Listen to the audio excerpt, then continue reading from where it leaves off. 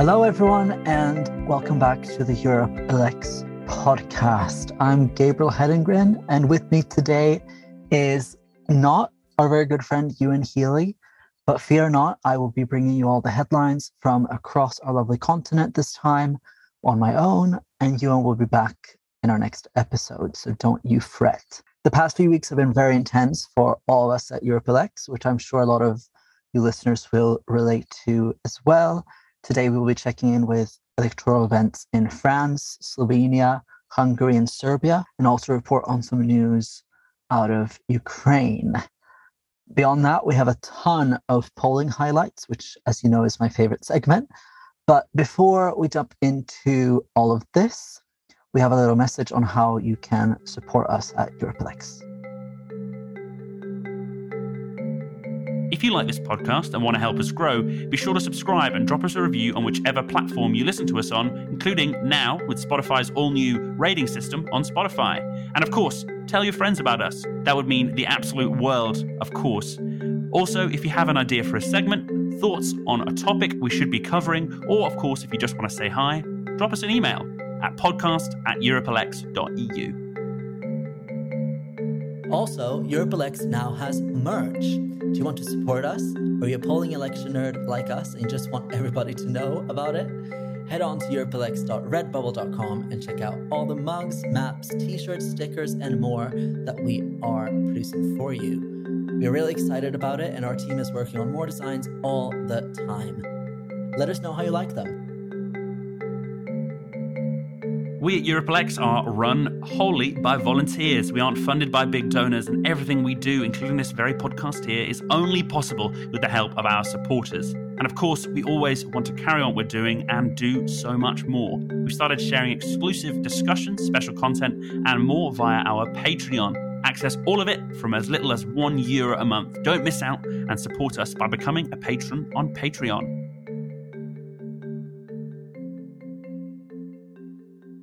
Now let's jump into our main stories for this episode. We, of course, begin this headlines episode with the most talked about election of the month, the Slovenian elections. Slovenia headed to the polls on April 24th when it elected its 19th member National Assembly. The elections tested the incumbent, Janez Janša, who pursued a hardline right-wing political program and has been considered a close ally of the Hungarian Prime Minister Viktor Orban. A major surprise of the campaign was the emergence of the Freedom Movement around a year prior to the election, but really taking off just from the start of 2022. This will be the grey bar with the abbreviation of GS that you will have seen in our charts. It really sticks out when we publish the polls from Slovenia. The Freedom Movement, or Gibanje Svoboda, has a social liberal, eco-friendly, and pro-European profile and is led by businessman Robert Golob. On the election night, the Freedom Movement performed very well, gaining 41 out of 90 seats with 34.5% of the vote. And mind you, this is a party with 0 seats going into this campaign. So while 41 out of 90 is very good, it's not an absolute majority. But that said, it is the highest number of seats a party has ever gained in Slovenian elections. So it really is a landslide and a remarkable development. The ruling SDS party, led by Janša, that I just mentioned, got 27 seats with a quarter of the total vote share. This is actually 2 seats more than in 2018 when the last elections were held. But again, that wasn't enough to make sure that they could remain in government, which came down to the utter failure of many of its coalition partners. The other parties that will be part of the upcoming parliament are the centre-right New Slovenia Party with 8 seats, the centre-left Social Democrats with 7 seats, and the left-wing Levica with 5. In total, that means that there will be only 5 parties in the Slovenian parliament, which is the lowest number in Slovenian history and down from 9 previously. So you could say it's a real slaughter of parties and a consolidation around these 2 major parties now, the Freedom Movement with Golob and the SDS with Janša.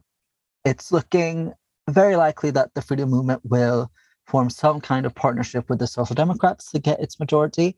And there are even discussions about Levica, which is more left-wing, also getting involved. But it remains to be seen the exact construction that will underlie the freedom movement's government. But it'll be very interesting, obviously, to see what comes out of it and the effect it will have on European politics. So the freedom movement currently isn't affiliated to any group, but has this green liberal profile. So it's really unique in that sense as a green party of government going forward. So stay posted on further developments in Slovenia. And now, on the same day as Slovenia went to the polls, France held the second round of its presidential election.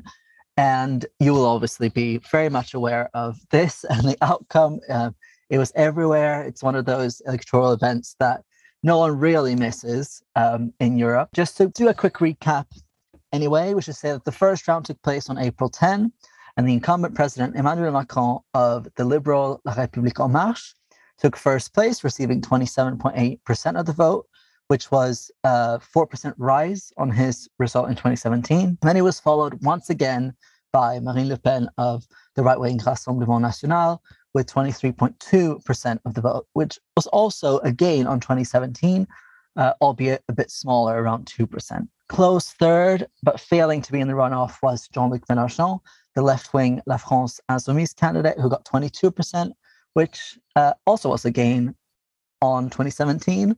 So you had these three continuity candidates consolidating their support. And as you'll all be aware, we now have this three-tier political system / dynamic in France emerging, which is revolutionary to the country. The rest of the candidates that did not make it to the second round include Éric Zemmour, the far-right Reconquête candidate, that received 7.1%, way below what some polls were putting him at earlier this year. Valérie Pécresse of the centre-right Les Républicains got 4.8%, which was a very significant fall from the 20% Les Républicains received in 2017, and the lowest the centre-right party has ever received in the history of French politics. Yannick Jadot of the Green Europe Écologie Les Verts got 4.6%. Jean Lassalle of the centre-right Résistants got 3.1%. Fabien Roussel of the Communist Party Communiste Français got 2.3%. Nicolas Dupont-Aignan of the National Conservative Debout la France got 2.1%.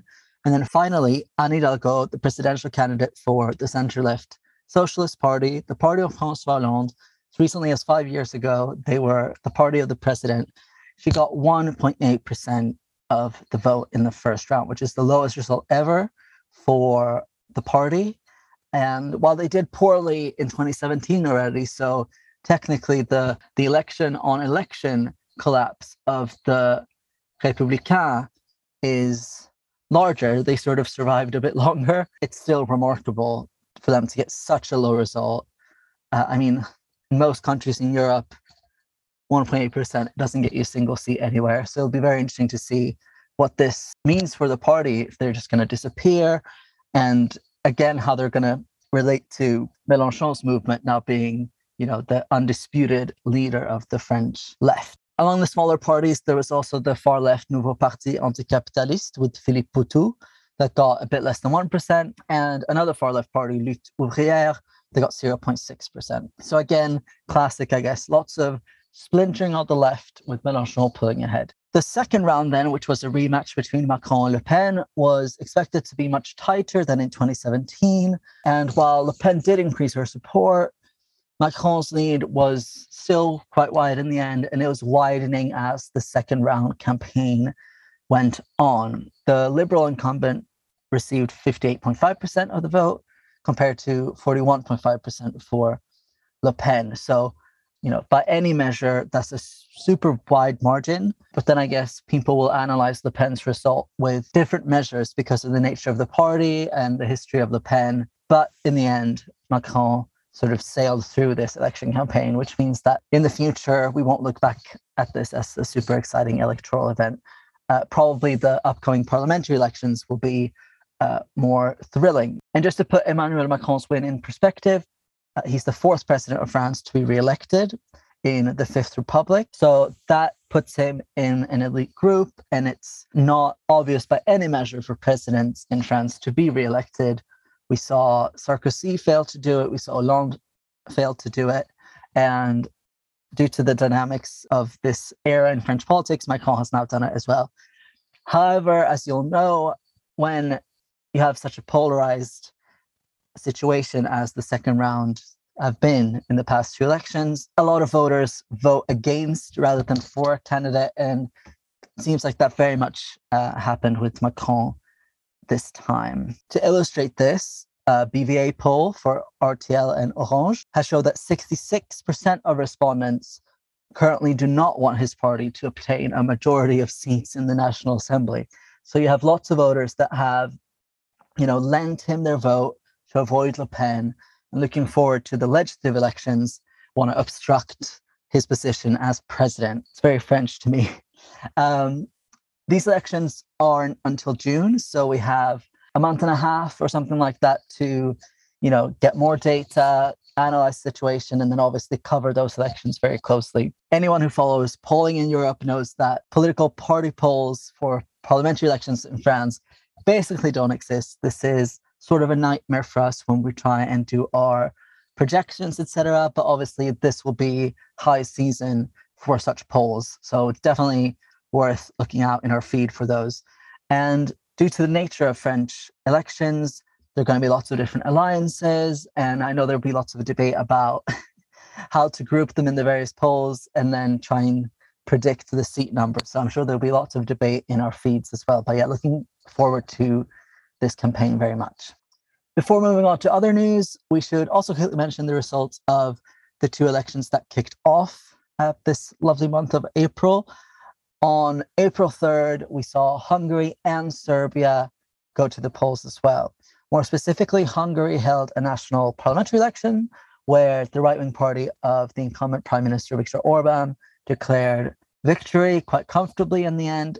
His coalition received more than 52% of the vote. As a result, this alliance between Fidesz and KDNP gained 135 seats, which is two more than in 2018, marking a very clear, undisputed victory against the opposition alliance, United for Hungary, that gained only 57 seats. So a huge blow for the opposition in Hungary.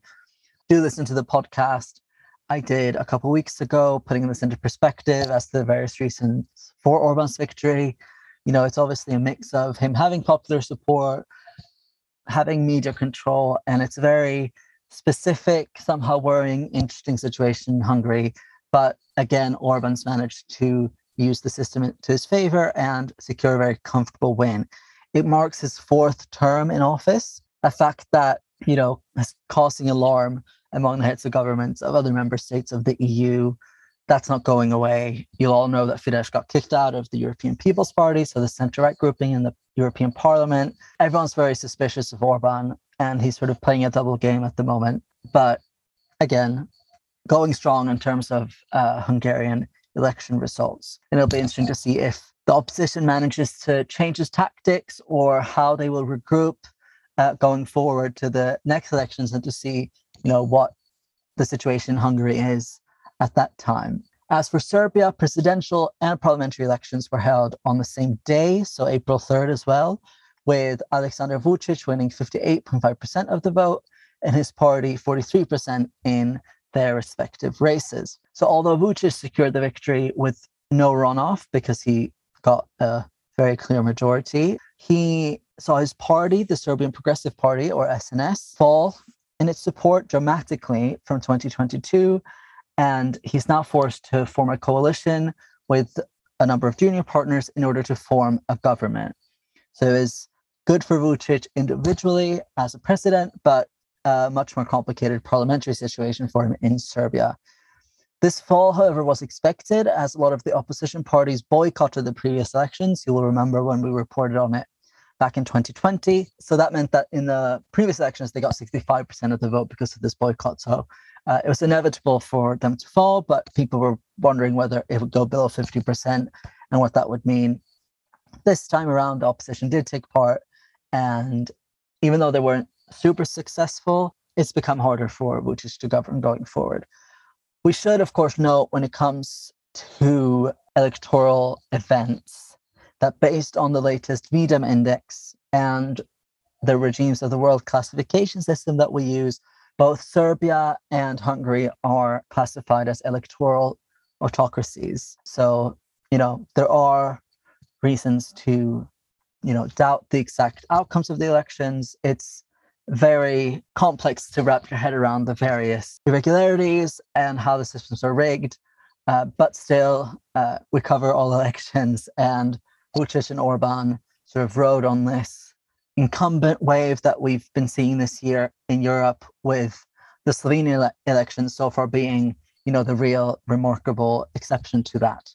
Finally, as we record this podcast, Russia is in the process of holding an independence referendum in Kherson, which is in the south of Ukraine, just north of occupied Crimea. According to the Ukrainian government, the referendum is geared towards the creation of a Kherson People's Republic.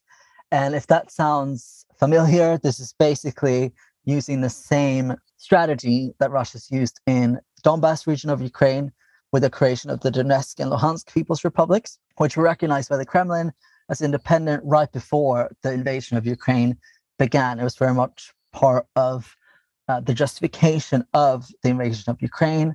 And it really seems that Russia is trying to do the same thing in Kherson. In fact, there are even reports of another such referendum being planned for the merger of Donetsk and Luhansk. Now, according to media reports, it is, by the time of recording, unclear whether the referendum has gone forward as planned. It's very hard to follow. Obviously, there's not a lot of media on the ground covering this in a reliable way. Also, there's been protests held by locals against these referendums, and obviously they've been met with violence and tear gas and stun grenades, etc. In any way, it is clear that any result produced in Ukraine at the moment, and especially in an occupied region, will fail to get any real legitimacy, really. That said, we will monitor developments and report on what happens, report on what Russia is claiming that these referendums say, and obviously the results of that politically. Before we go into my favorite section, the polling highlights, we should mention a few upcoming elections that you should definitely keep an eye out for. One to know is the indirect presidential election in Albania, very niche. But for some direct ones, we will turn our attention to the British Isles of the next week or so. Because on May 5th, around 200 councils in England, Scotland, and Wales will be elected in the country's local elections, while Northern Ireland will be holding its assembly election. A few days after that, on May 8th, the German Landtag of Schleswig-Holstein, so that's the northernmost region bordering Denmark, they'll also be holding a state election, which will be interesting to see any changes or impacts, obviously, of the last few months of very intense politics following the Bundestag elections last fall that led to Scholz taking over the federal government. So it'll be interesting to see if there are any readjustment that's going on still now in terms of state politics in Schleswig-Holstein, especially between the two mainstream parties, CDU and SDP. Of course, EuropeLex will be covering all these elections across our platforms and bring you the results in our next Headlines episode as well, and live as soon as we can get our hands on them online in our feeds. Finally, we've reached our polling highlights. We're going to begin in Finland, where the center-right Kokoomus received 26.1% in a Taloustutkimus poll recently. This is an all-time high in the pollster's polling history since 1994. And if they had that result in an election, it would be the highest result for the party since 1918. In fact, in the last election in 2019, just 3 years ago, they received 17% of the vote. So that's a 9% rise in just a few years, which for Scandinavian politics is huge. It's not like Slovenia, where you have new parties emerge with 25% and swings of 10, 15% basically every election. Having these huge movements in between is quite interesting to see. In neighboring Sweden, the centre-left Social Democrats are also riding high at the moment. They reached 34.7% in a recent poll by Goop. This is the highest polling result for the party since May 2014. And if they got 34.7% in the elections later on this year, it would be the party's best result since 2006. Lots of things are happening in Scandinavia at the moment, sort of going against what I said previously about there not being lots of movement. That trend is being busted right now. In Norway, the centrist Agrarian Centre Party is on a downward trajectory. And just keeps scoring record lows in polls. So if you recall, in our previous polling highlights, they got 6.6% in Norstat poll. Well, now in North Sakta, they've got 6.1%, which is the lowest polling result since December 2016, and a big tumble from the 13.5% they got last September when the country had its parliamentary elections. And you'll remember about 14, 15 months ago on the podcast, I spoke with a Centre Party MP, and at that time it was rumored, can they become the biggest party? They were riding super high, and then in the year leading to elections they were already dropping, and that's just continued since. For another significant shift, we visit the Netherlands, which is more common in our polling highlights section. And what we're seeing now is that the agrarian BBB reached a record high in the pale seat projection. It's continuing sort of a slow and steady rise that it's seen since it entered parliament. In 2021, it received just 1%. It's now, however, projected at 10 seats. So it's really one of the parties there that's growing. It's growing incrementally, which is obviously a good sign for any party because it's seen it's a bit more sustainable. Don't quote me on it, but it's definitely an interesting sort of long-term trend over the past year or so.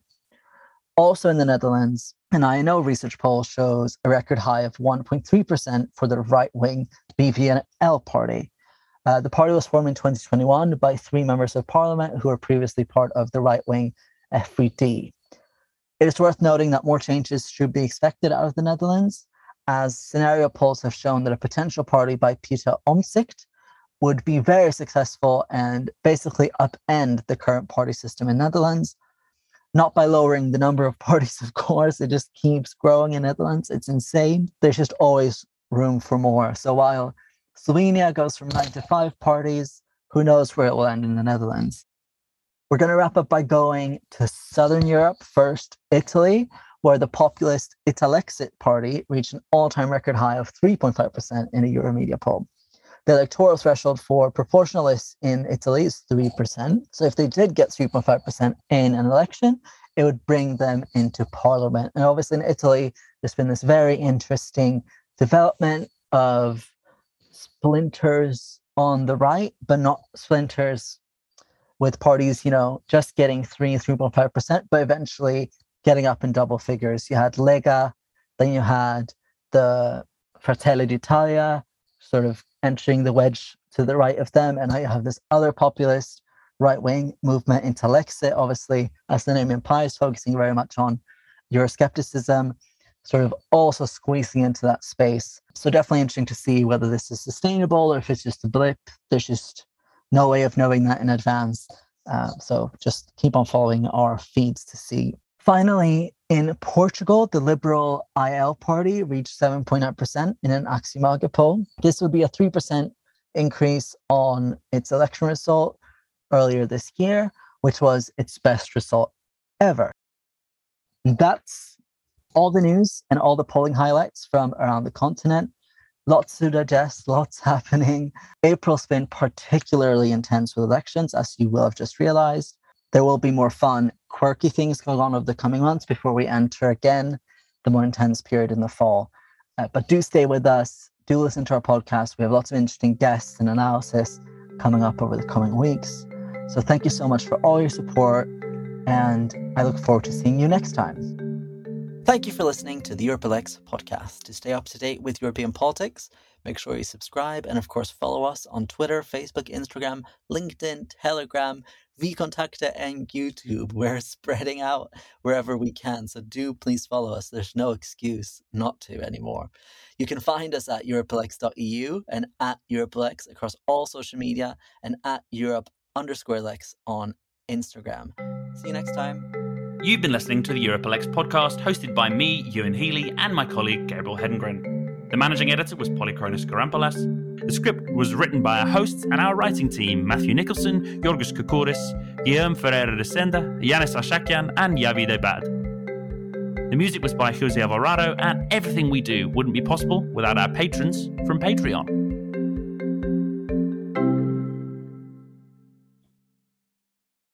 Hello, hello, hello.